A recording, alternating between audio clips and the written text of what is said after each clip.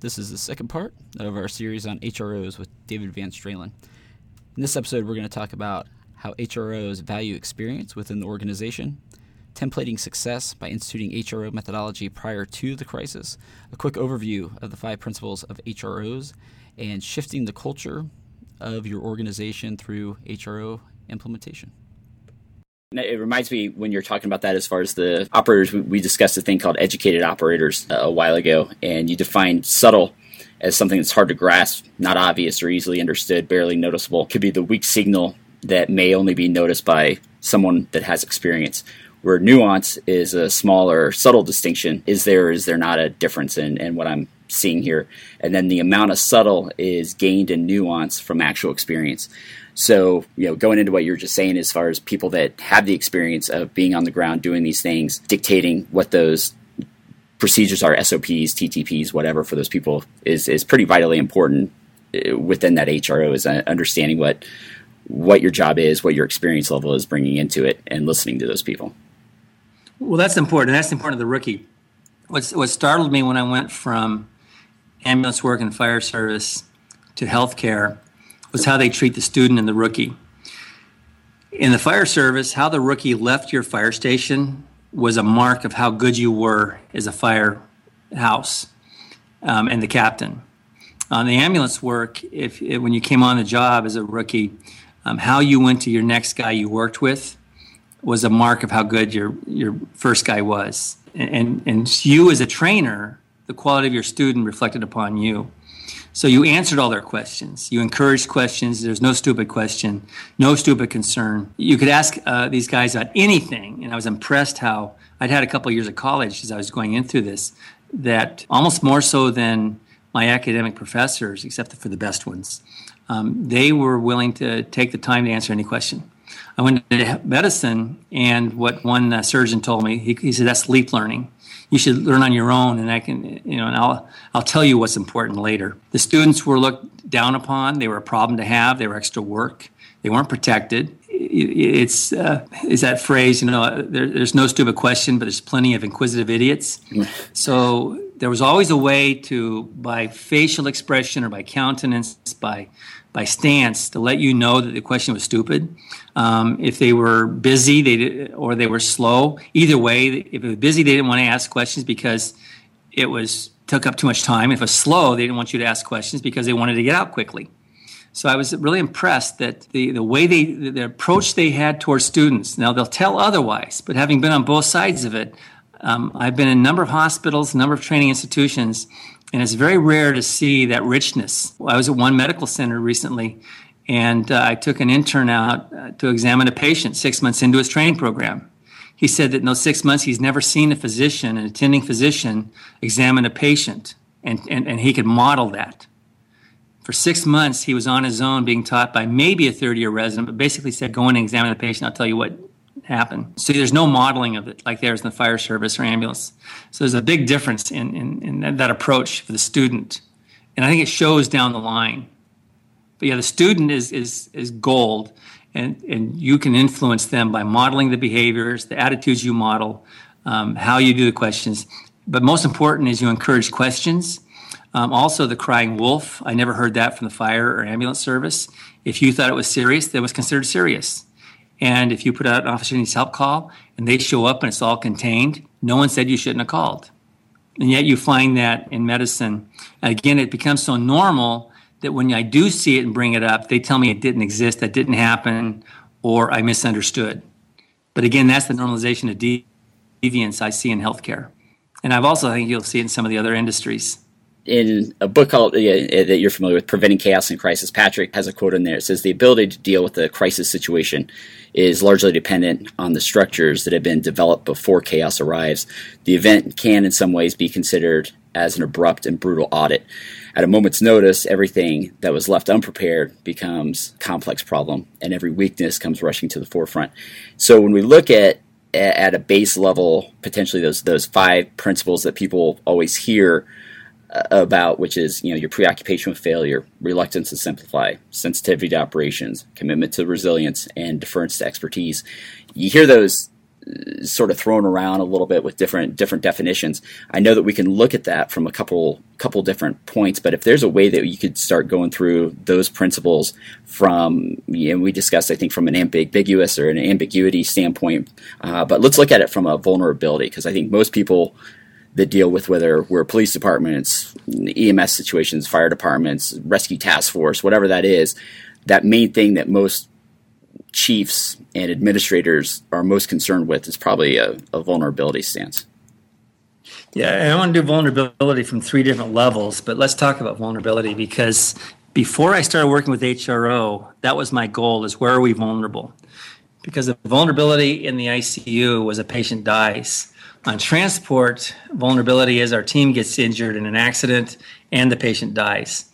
And so what does it look like beforehand? How can we catch it earlier? And that was my push for the early herald. It was also my push towards what I call the covert compensated state. In other words, I point out a 10-year-old can tell somebody's at cardiac arrest. It's overt and it's decompensated. So the overt decompensated state, we get taught that. The 4 levels of shock, respiratory failure. How useful is that to us, really? Let's go into that covert state. The early signs, someone's breathing fast. Is that shock? It can be high heart rate. That could be shock or it could be pain. And I have seen kids who we couldn't wean off the ventilator because they had their chest tubes were taped down on either side and they couldn't expand their chest. I've seen kids who were being treated for shock, and it turned out that they had received morphine. You give morphine and the symptoms go away immediately. So that's the vulnerability out there is what you want to get it when it's ambiguous. And ambiguous means that it's got 2 meanings. 2 ways they've gotten there, 2 ways it can direct, and 2 responses to your medication or intervention. So vulnerability is really the key to this. Now, the way that Weick and Sutcliffe described that is they said it's preoccupation with failure. Some people don't like the word preoccupation, some don't like the word failure. To me, it's all about vulnerability. And yes, I am preoccupied with that. Not that that's all I ever think about, but I'm always on the eye of it. I'm always vigilant for an early herald. I'm always looking for that compensated, covert state. And that's your preoccupation with failure. Well, who's going to see it first? It's going to be the person on the line, local knowledge. And that's your deference expertise. And local knowledge is a good use for that, because as a physician, I might know more about the disease, but who knows more about that patient and their response to my therapy and how fast the trajectory changes? That's the bedside nurse, respiratory therapist, or the medic in the field. So wherever I go, there's somebody who's got local knowledge. I have to defer to that expertise. They know what's working. They know how fast it's changing.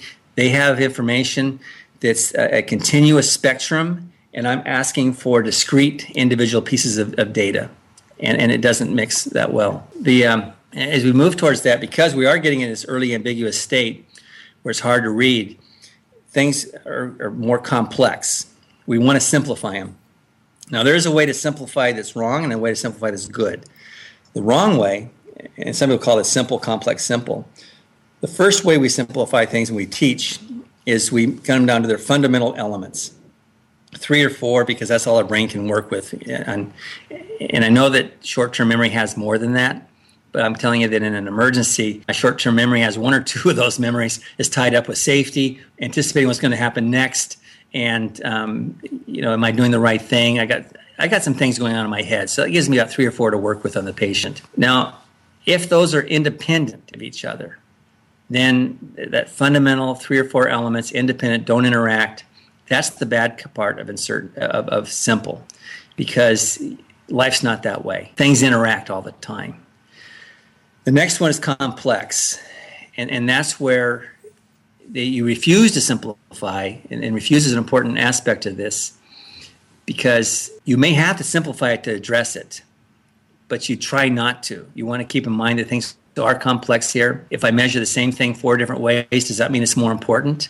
I may not be able to measure something because it's too weak of a signal, or there's background noise, or it's an early herald, and I need to respond to it, but I can't interpret it. And that leads us towards the second simple, where 3 or 4 simple points interact in a nonlinear way, make hugely complex situations with novel products. What am I talking about? Very simple. Go out to a street corner in a busy city and watch the light turn green and have pedestrians crossing the street. They cross into each other. They do it differently each time. Novel properties come out. It's complex. It's not predictable. But there's 2 simple rules they follow. Don't get too close because you'll touch the person. Don't get too far away because I'll put you into traffic. But it's nonlinear. It's proportional. Somebody's unattractive or looks threatening, I get farther away. If they're feeble, I get farther away. If they're a toddler, I do. If they want to be more attractive or more robust, I might get closer to them. And every person coming at me, I'm judging how close can I get to that person compared to the other one. 2 simple rules, nonlinear interaction makes an incredibly complex group interaction. And so we do have to simplify it. We're reluctant to, but we have to simplify it down to what we can control. Now, you're coming into it from a medic. I'm coming to it as a physician. Someone's coming to it as a nurse. Someone's coming to it as a cop. We might all come from a different aspect. We will gradually slow things down and gain control of the situation in some way. We'll have different outcomes, but that's okay. But at least we brought things under control. That's that refusal to simplify. Deference to expertise, refusal to simplify, and preoccupation with failure. Now, the 4th one, sensitivity to operations. And I talked to Carl about that. And we, from the operator side, said, well, you got to pay attention. And Carl said, no, what it was about is he found organizations would have a plan. That's where the anticipation came from. Organizations have a plan, you stick to the plan. And you'll see that. I've had physicians tell me that. When I first came to a medical center, one of the surgeons gave me a very sick patient. I watched him overnight. And the next morning, the surgeon said, well, you didn't do my therapy. I said, well, yeah, it didn't work. He says, well, you didn't try it. I says, yeah, I did. So you should try it a second time. So I did try it a second time, but 2-3 hours later, it didn't work. Well, it would have worked the 3rd time. I says, I was up from 11 to 7 in the morning. And I said, I did. I tried 3 times. It didn't work. It did not work. He says, well, it would have if you tried it right. And so he had a plan. And what he did not do is what Carl, and even though he's a famous surgeon, what Carl said was you want to be sensitive to operations because your operations may change your plan. They may not go according to the plan. Now, in the French wildland firefighting, I did a study of them from HRO. And whereas in our area, we'll have a planning section. They have an anticipation section. So the editors wanted to change it to planning section because that's how anticipation is translated in French to English. And I said, no, I talked to them specifically about that. And they know the word translates to planning. But they said, we don't do planning because you cannot plan a fire. All you can do is anticipate a fire. The anticipation section anticipates where the fire will go and what resources we need. And so that's where you're going along with this. Sensitivity to operations is so critical. You have to change your plan based on what's happening, the deference to expertise, the complexity, the refusing to simplify. Finally is the resilience. For those of us in public safety, resilience is kind of the norm. You work the problem. You can't leave. I noticed when I went from the field as a medic to the hospital, I noticed the surgeons, and I talked to them about that. They were the closest to what it was like in the field for us as a medic. Because in the operating room, you can't leave. You can't say, well, let me take a break and think about this. Once you start a procedure, you have to complete it. You can't walk out. In the field, once we got on scene, we had to complete the call. We couldn't call someone else to take over. We couldn't take a break. We could come back the next day. We couldn't watch to see how it would develop. And that's the resilience you develop as part of your norm, but it's not norm for other people. And so the resilience is and there's a part that I realized that was important in the early 90s when I was teaching this that I got away from and I want to go back to it. And that was the concept called self-efficacy. And efficacy means, was I effective? Did I get the results I wanted? And self-efficacy is, can I influence change? Can I influence the outcome? And so early on when I work with students, I have them do something so they know that the outcome was their decision and their action. And so self-efficacy is an important part of resilience. It's the ability to absorb energy, pain, failure, and continue working it. On the firehouse, I was told, work the problem. And you approach it, I was told, I don't know what's happening, but I know what to do. I say those 2 things to civilians, and they get lost with me. Healthcare has a hard problem with those 2 concepts. But to me, that's a significant part of, tied in with self-efficacy, of what makes us resilient to get through to the end of the problem to its completion. I think a lot of times we use in training, whether we're doing high angle or austere medicine or something like that, a lot of times we'll add in something on that commitment to resiliency is kind of that primary alternate contingency emergency and be able to, during training, before the event work up and down that spectrum of you have all the assets and then things become more complex and you're missing this or you don't have that. We start kind of building that in to where we never become that deer sort of in the headlights. Well, that's important, the word assets, because I was working as I took over the EMS agency in Riverside County, and we were talking about some of the use of medics and being occupied in the hospital to watch patients because the hospital doesn't have enough beds. And I pointed out, as I have working in different hospitals, a nurse, a respiratory therapist, a student, a paramedic, an EMT, those are assets. And that's an important aspect. The military, of course, sees it that way, and they see their personnel as assets. But I don't know if we do such a good job of that in public safety or in healthcare. And when we look at the people around us as assets, whether their assets are above you in rank and hierarchy or they're subordinates, they're all assets. And when you start looking at a nurse or paramedic or doctor as an asset, I think it changes the way you think about them and the way you engage them and the way you start looking upon them as a resource. I think we'll kind of write something below this as kind of a cheat sheet, if you will, for the principles that we just kind of talked about. But you mentioned in one of your articles, I think that's going to be, I'm not sure if it's printed yet or it's going to be coming out, that I have laying in front of me here, on kind of HRO core values that yourself and Tom Mercer wrote as far as kind of dignity, honesty, humility, empathy, duty, leadership. How does that kind of interaction, how does that have to change? One of the things that I would say is, just as an example, when you look into the cultural change or the core value change, is we need to, in these environments a lot of times, let's take the fire department, for instance. We're running a fire department that has ALS capabilities. And let's say one of those medics screws up on that call, at 3:00 in the morning, and this is a very competent medic with a impeccable background, very very good ACLS instructor, ITLS, PHDLS instructor, etc. And he happened to work overtime, so the guy's working 48 hours straight. 3:00 in the morning, he ends up hitting a call and grabs let's say the Epi 1-1000 that happens to be packaged in the little vial that looks identical to morphine, and pops that thing open, gives the wrong med. A lot of people in the cultures that are out there will immediately try and burn that dude down, looking at, hey, we've got to potentially suspend him. We're doing an entire QA. We're doing this. We're doing that. And look at basically burning that guy down, when in reality, instead of looking at it like, hey, man, that guy's really good. That potentially could happen to any of us with lack of sleep, running 48 hours, not hitting your head to the pillow yet. He is exhausted, happened to grab the wrong vial that looks identical to the other vial. That's a problem that any of us could have had. Maybe we should look at the origin of that and see if we can't get one of those vials changed, or we change the way that we carry that or something like that. Instead of looking at that problem as if that could happen to any of us, they look at potentially burning somebody down instead. Well, that came up from several different approaches. My experiences in healthcare, some of them being is the way that some of the attending physicians I worked with treated subordinates was, to be honest with you, if it had occurred in the firehouse, they would have been fired, relieved from duty. I actually presented some scenarios to fire officers and asked if a fire captain had done this, what would you do? And they said, we would remove him from duty, put him into a EAP program and find out why he couldn't handle stress. And these are all respected behaviors. So I had a problem with that. And it came across it when I was studying some work on values 20-some years ago. And these guys looked at values from across the countries, actually. And they found there were some values that were opposed to each other. For example, creativity is an opposite value of conformity, and obedience is an opposite value of initiative, roughly. And it was odd to me because how do you do both? There's kind of a paradox there. They're opposite. And then I realized that in high reliability and emergencies, you shift rapidly from obedience and conformity to creativity and initiative. In fact, you balance the two of them. Constrained improvisation is where you improvise, but you're constrained by conformity to what's safe.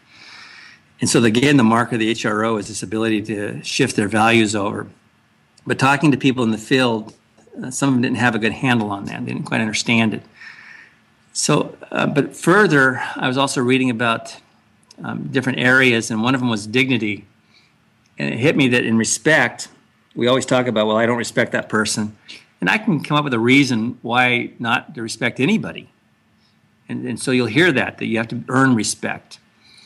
But dignity is one of those things that you always have to give somebody. When the U.S. Navy pulled up a Russian submarine and they had the Russian sailors during the height of the Cold War, they gave them a formal Russian naval burial out of the dignity. Bin Laden was given a proper Muslim burial. In death, they retain their dignity. And talking to a fire chief once, he said, when you discipline somebody, never take away their dignity. And I realized that we need to look at that. And I hate the word need, but the values are the needs. The 5 principles of Wyke and Sutcliffe are necessary and sufficient, but they don't make it run smoothly. And that dignity is an important one. Honesty was another one because there was trust, and there's high trust and low trust systems. And high trust system is the one I told you about when the kid said he was going to shoot me. And so I called the dispatcher, and he didn't question, like, does he have a gun? Where is he now? Can you hide somewhere in a box? He just said, okay, fine, we'll get you help. And so I have a problem with high trust, low trust, because in working with this, there's plenty of people who tell me that the issue is that the other person can't be trusted, but I am a trustworthy person. It's the other people. So trust was never really good for me. And talking to Tom Mercer about honesty and fidelity to the situation and the work, Tom brought up, he says, honesty is that what you say represents what's happening. Honesty has nothing to do with lying. Because I found that over the years, I can create a system where I can make people lie because they lie to protect themselves. Mm-hmm. And in fact, if I hear lying, then that's a reflection on me as a leader, to know that I've created a system where people are protecting themselves. But Tom's point was that honesty is that what you see, what you report, represents what's happening. Duty was an important one because in working in the fire department, you had a duty to the citizens. And I thought it was a joke at first as a rookie. Whenever you wanted to transfer or do something, you had to say how it would serve the citizens. Looking back on it, that it may have been somewhat of a joke, but in reality, it was a repetition of everything you do must be to serve the citizens. What is our duty? So I talked to public safety people. Their duty is pretty much to their partner, to the people around them. As Tom Mercer said, duty is you don't want to let the other guy down. Well, the other guy could be someone you're working with on a scene, in a firefight or a wildland fire. But duty can also be your larger organization. It can be the community. And working in the hospital, in a nursing home area, the staff, when they work over in the ICU, they notice that duty to the medical staff is, what do I do as a nurse? What do I do as a physician? What is my job description? And duty is, if it's not in that job description, I don't do it. They have a hard time shifting. So duty is more than what your job description is. It's a larger, expansive view. Now, empathy came up because working with the concept of sympathy is that's not going to bother me. I'll sympathize with you or not. And I started watching some very good nurses who were somewhat sympathetic at times, otherwise they weren't sympathetic, and I didn't understand why. And pretty much they had this idea that if the person caused the problem, they were less likely to be sympathetic. And empathy is a different concept. Empathy is that could be me. That could happen to me. That could happen to anybody. And we have to realize that. And that's critical for learning in an HRO, because I work with families with children die. And I notice that sometimes the families get very angry with me and irritated with the staff. I finally had to ask them, do your friends tell you that you don't have good doctors or nurses? And they say, yeah, they do.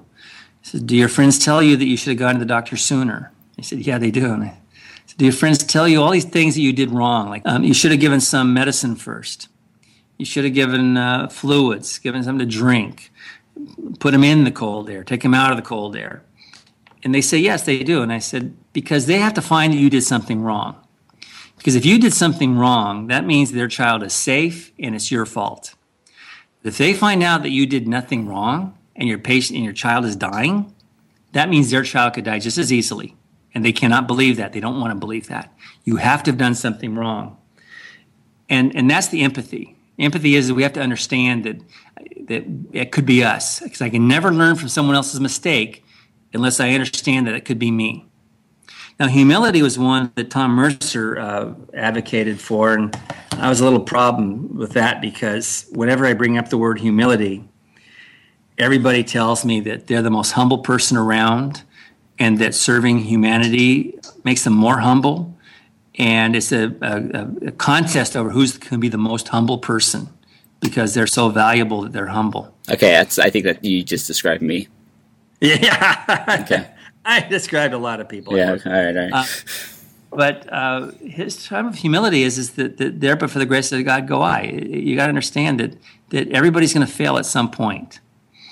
And that's the humility you'll see. And I've noticed that when I work with people who've been in live or die situations, they have an air about them, a humility about it. Now, they've got to have processed it, because some people be in a live or die situation and it hits their brain differently. They never process it, and they've always got a chip on their shoulder, and they're always attacking people.